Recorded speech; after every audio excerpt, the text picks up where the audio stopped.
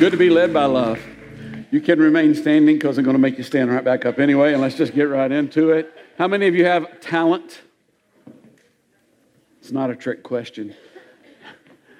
Let's read this passage together. For it will be like a man going on a journey who called his servants and entrusted to them his property. To one he gave 5 talents, to another 2, to another 1, to each according to his ability. Then he went away. He who had received the 5 talents went at once and traded them, and he made 5 more.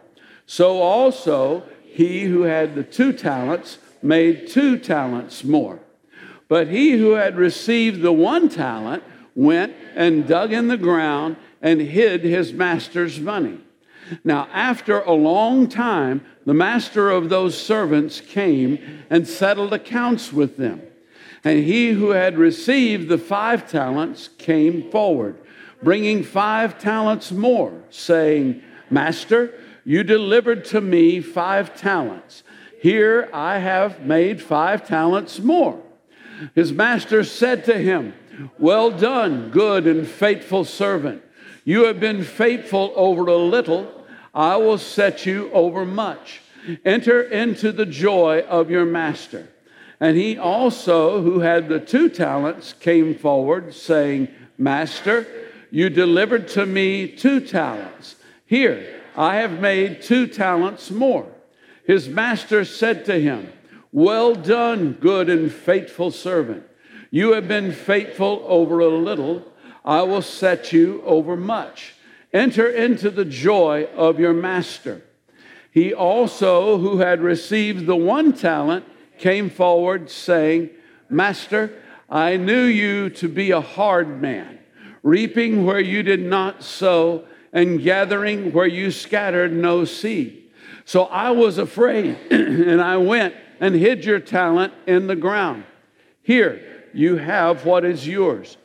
But his master answered him, You wicked and slothful servant, you knew that I reap where I have not sown and gathered where I scattered no seed. Then you ought to have invested my money with the bankers, and at my coming I should have received what was my own with interest. So take the talent from him and give it to him who has the 10 talents. For to everyone who has will more be given, and he will have an abundance. But from the one who has not, even what he has will be taken away. And cast the worthless servant into the outer darkness. In that place there will be weeping and gnashing of teeth. Father, I thank you for your word. I thank you for the power and the grace and the life that are in your word.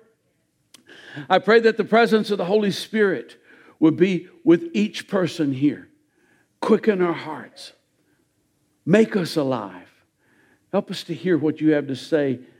And help us to use it in our lives. In Jesus' name, amen. You may be seated. We've been talking for quite some time now about the kingdom of God and about discipleship. And we still are. And the reason why we've been talking about it is the kingdom of God. That's what Jesus talked about. That's what he came preaching. That's what he came teaching. That's what his parables were about. And discipleship is the way you enter into the kingdom of God. Being saved is one thing. Becoming a disciple is something else. Salvation is free. Discipleship costs something. Not necessarily money. Money's involved, but discipleship costs something. And even today, it doesn't say kingdom, but at the beginning of this chapter, the chapter starts out by saying, the kingdom of heaven will be like. And then there's a parable following that one, and then this parable starts off, it is like. So it's talking about the kingdom of God. Last week, Barbie talked about the fact that you can't serve God and mammon. It's because they're 2 different kingdoms. And in fact, one of them isn't a kingdom. There is the kingdom of God, and then one of them is the world and the world system, and you can't serve both of them. And that also was about discipleship. So, I have a question for you. I asked if you had talent and whether you know it or not. Yeah, the correct answer is yes to that. But my second question is, what do you have that God did not give you?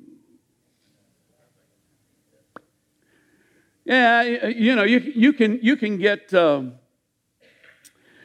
know you can get technical with semantics here, and come up with some things. There might be some things in your life that aren't particularly very good. I got this bag of dope, man. God gave me this, No, God didn't give you that. He did create the heavens and the earth, but, and besides that, you're not going to have it long. And do you really have something you can't keep? Probably not. Another bogus answer is, well, my money. I earned this thing. I worked for it. Moses puts a caution out in Deuteronomy. He says, you may say to yourself, my power and the strength of my hands have produced this wealth for me. But remember the Lord your God, for he is the one who gives you the ability to produce wealth. Now, this is what tithing is about. Barbie mentioned last week that she said tithing isn't about money. And it isn't. It involves money. Money is involved. But that's not what it's about. This is what it's about. It's I take the wealth that God has enabled me to earn, and I remember the Lord my God first. That's what it's actually about. Everything you have that is of value came from God. Everything that matters, everything that is beyond the imaginary. Money, I've actually got some here in my pocket. I'm not a millennial. I carry this around with me because you might need it at some point in time. And you know what? This is just paper. It's only worth something because we say it's worth something.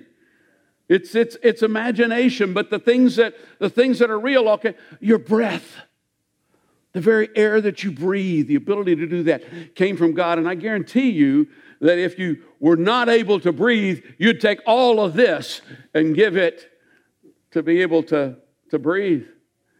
Your time, the 24 hours that you get every day, the 365 and a quarter days that you get every year, that comes from God, and your abilities. See, because God has given you talents. You have talents. Now, in biblical times, a talent was a measure of weight, 75 pounds. And so if you had 75 pounds of gold, that's worth a lot of money. Last week, it would have been worth over $1,400,000 because I looked it up.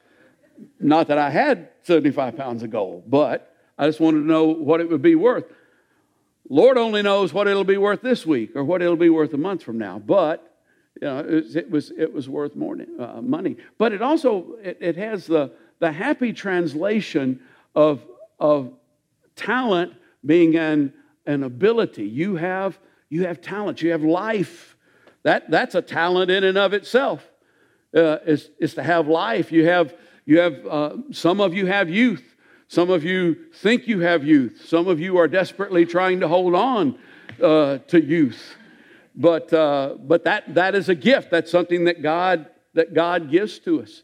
You have strength. You may not have a lot of strength, but you got strength. You can do something, and you probably have certain degrees of wisdom. It's different degrees in different people, but those are things. Those are gifts. Those are talents from the Lord. And there are other things. Over in Romans chapter 12, there's a list of gifts. It says we all have differing gifts according to the grace given to each of us. And this list is by no means exhaustive, but it's got some things in it that we don't often think of. If your gift is prophesying, then prophesy. That usually is thought of as a gift. But if it's serving, then serve. If it's teaching, then teach. If it's to encourage, then give encouragement. If it's giving, then give. That's not talking about tithing either, by the way, because tithing isn't giving. Tithing is obeying. But this is giving. If your gift is giving, and I've known people that's really been their gift. Generosity just kind of followed them wherever they went, and they gave. If it's to lead, do it diligently.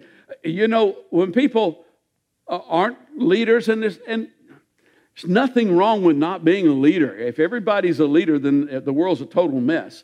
But unless you've been a leader, you tend to kind of think, oh yeah, that's real hard. Have you ever had to make a decision where there was no right answer? That's what leaders do all the time. All the time they have to make a decision. I mean, I enjoy preaching, I enjoy teaching, I enjoy a whole bunch of things about my job. Leading is the most work of all of it. And if it's to show mercy, do it cheerfully. Can you show mercy? Now, that's a talent? Some people can show it better than others. Some people, if you've got something going on in your life that's maybe rough or kind of hard, there's some people you don't want to be around. Okay?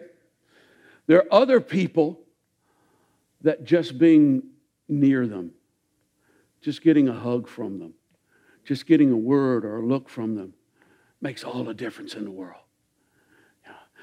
When we're talking about showing mercy, it's not just about forgiveness. It's about showing mercy. It says, do it cheerfully. Can you smile? Has God given you the ability to do that? Prove it. Prove it. I mean, it's a gift. Do this thing. And he says that he gives these things each according to their ability. Okay, listen to this. This is important. Your ability is not a factor in determining your worth or value in the kingdom of God. Has nothing whatsoever to do with how valuable you are. You know, you may be able to run an 8-second mile, you know, or you may run an 8-hour mile, you know. But Jesus died on the cross for both of you. Your value is not based on what you can do. Your value is based on the fact that you have an immortal soul which is of inestimable value. It will last forever, regardless of how many talents or how many abilities you do or don't have. The world values you according to what can you give me. The world values you according to what can you do for me. God doesn't need to do that. Because you see, He's already got everything. And so each according to their ability. And this is important too. Don't put off trying to do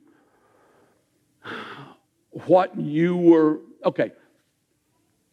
Don't try to do. I've got 2 or 3 things I want to say here, and they're both running through my mind at the same time. So let me clear them up. Don't try to do what you cannot do. Now, I know that's it's kind of like, that's not what Joel Osteen would tell you. And I'm not putting Joel Osteen down. Great man. But, we're brought up in a culture where we're told you can be anything. You can do anything you want to do. And, the encouragement, that's great. I'm not talking about the naysayers, people who are going, well, you're not good enough. Well, maybe you are good enough. But you can't do or be anything. Look at me. I will never win an Olympic gold medal in sprinting. I would love to. And I'm not talking about, because I'm old. But I was telling a guy the other day how old I was as we just first met. And he said, well, you can tell you hadn't worked very hard. So, well, thank you.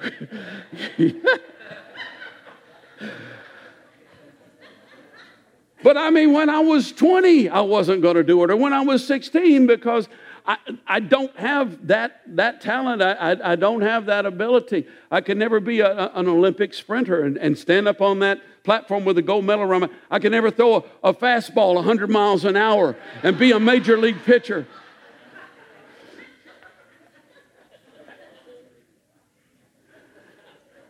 Think about it. But I'm a pretty decent athlete, and I enjoy it. I enjoy doing stuff. I enjoy beating everybody in the church in golf. I enjoy Wait a minute. Hold on. Okay, I know of two people who definitely would just wipe the floor with me, but neither one of them was the one that got up to walk out. But one of them's sitting behind him. And just because I can't be the best doesn't mean that I can't enjoy it. When you come to a real understanding of who you are and what it is that you can do and what it is that God has put into your heart, do it. You don't have to do it to the world's standards. Do it. If you can't keep rhythm and you don't have an ear to hear, but you love to play the piano, you were born to be a private piano player. God will listen to it. He will. Find where you feel His pleasure. And don't let what you can't do keep you from doing what you can do. That's what I almost jumped ahead and said, because people do that. Well, I can't, I don't get up on Sunday morning and preach, and I don't even get to do the breakfast blend, so, I'm not going to teach those 4-year-olds. What? Well, I can't teach a junior. They won't let me teach a junior high, so I'm not teaching the 5-year-olds. Listen, if you taught the junior high for even a month, you would beg to move to the 5-year-olds.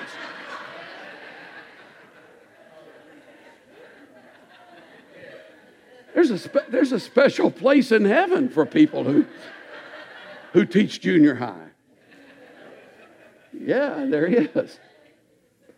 Grow up. Do what you can do.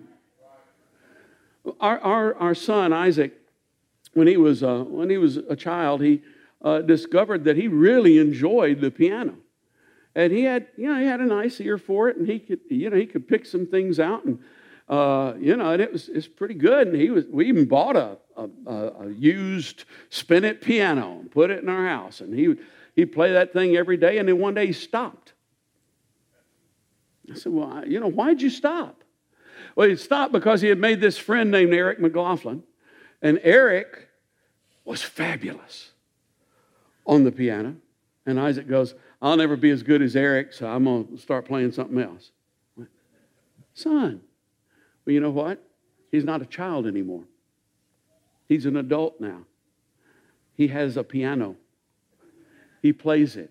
He enjoys it. His family enjoys it. He grew up and got over the fact that somebody might be better than me, or somebody might get to do something that I don't get to do, and did what he could do. It is good.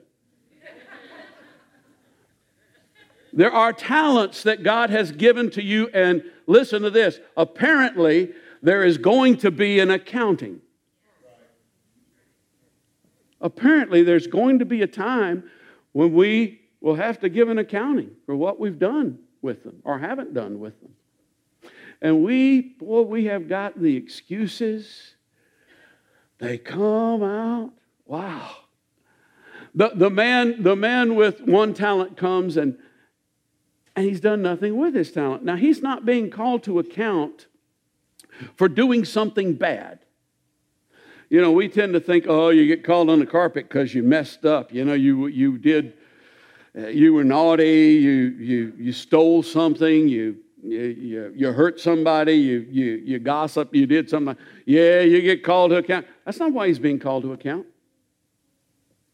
He's not being called to account because he did something poorly. Well, we thought you could handle that job, but we're going to give it to so-and-so now. No, that wasn't why. He's being called to account because he did nothing. Because he did nothing with what God had given to him. And it was because of fear. And we make all kinds of excuses. Well, I'm too poor. I can't do this. I'm too busy. I can't do this. I'm too tired. I'm too disillusioned. Oh, man, you don't know that church, man, they hurt me, and people said something bad about me, and they wouldn't let me, blah, blah, blah. I'm just so disillusioned. But it really boils down to, I don't know God. Because you see, if you really knew God, then you would know that you being poor or rich has nothing whatsoever to do with it, because He's the provider.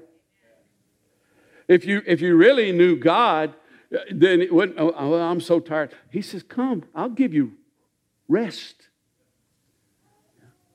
If you really knew God, you wouldn't be, I'm too busy. It wouldn't be, I'm so disillusioned. You're disillusioned with people. But God is the same yesterday, today, and forever. He doesn't change. His love is unfailing. It's all His mercy, His grace is fathomless, limitless. It keeps reaching out to us. The guy comes, he says, Master, I knew you were a hard man. Oh, really? Reaping where you've not sown, gathering where you scattered no seed, and I was afraid, so I went and hid my talent in the ground. But look, here's what belongs to you. And we're going to talk about this a little more next week, because we got a similar parable next week. But he just didn't know him, did he? And perhaps you're on the other end of the spectrum. Perhaps you're kind of like, well, it doesn't matter what I do, because he doesn't really care. He does care. He cares and He loves. And your job, whether you have 1 talent or 100 talents, is to get to know God. That is job 1. That's the main thing. That's what eternal life is. Jesus said over in John 17, this is eternal life, to know you, the only true God. And you don't get to know Him by just reading a book, even the Bible. I mean, the Bible, it's so important, because that's where you get the good information, the right information. But just reading the Bible won't bring you there. You don't get to know Him just by listening. You don't get to know Him just by, oh, well, I heard so-and-so preach and I'm listening to these podcasts. And you don't get to know Him by watching something. You get to know Him by living with Him. Step by step, day by day. That's how you get to know Him. Well, what do you have that He didn't give you? What can you give to Him? There's only one thing that you can give to God that He has not already given to you. Know what it is? It was mentioned in this parable. Here's a clue. Faithfulness. He's already shown us faithfulness, but whether or not you show Him faithfulness, that's what you can bring to Him. See? Some say, well, I'll give him my heart. That's what I'll give Him. That's what Mario was referencing. Yeah, was show me your checkbook, if you got one, or your bank statement or whatever. And you know what? I don't want to see your bank statement. I don't want to see your checkbook. But somebody here, Lord willing, is going to go home and look at their own checkbook and go, oh my goodness, that's where my heart is. I thought it was someplace else. I mean, Jesus says, where your treasure is, it's where your heart is. Follow the trail. I'll give Him my love. And oftentimes what we mean by I'll give Him my love is if it's on a convenient time when I don't have something else that I would rather do, I will go. And if they're playing the song that I really like and the atmosphere is right, then I will worship Him. Oh, come on. That is so pathetic. I'm sorry. Anybody can be in love on the honeymoon. 30 years later on Tuesday afternoon. That's when you find out what love is. Love isn't warm fuzzies, it's fire and steel. And the reward for faithfulness? Well, the reward for faithfulness is this. Well done, good and faithful servant. You've been faithful over a little. Whether it's 750 pounds of gold or 75 ounces of tin. You've been faithful over a little, but let me show you what much is. Because whoever's faithful with a little can be entrusted with much. That's what God says. And the one with 5 talents and the one with 2 talents both got exactly the same reward. There's no difference in what the father said to them, what the owner said to them. We hear about doing great things for God. And it can be intimidating because it's like, oh my goodness, great things. That's big numbers. That's lots. That's something that the world can see. There's only one great thing you can do for God. And that's be faithful. That's be faithful. What the talent is or talents that God has given to you, be faithful with them. Doesn't matter if the world sees it or not. In fact, it's probably even a little better if the world doesn't see it. Because your Father, who sees what is done in secret, rewards you openly. On the day you come to Him and go, you gave me this talent and I used it. I was faithful with it.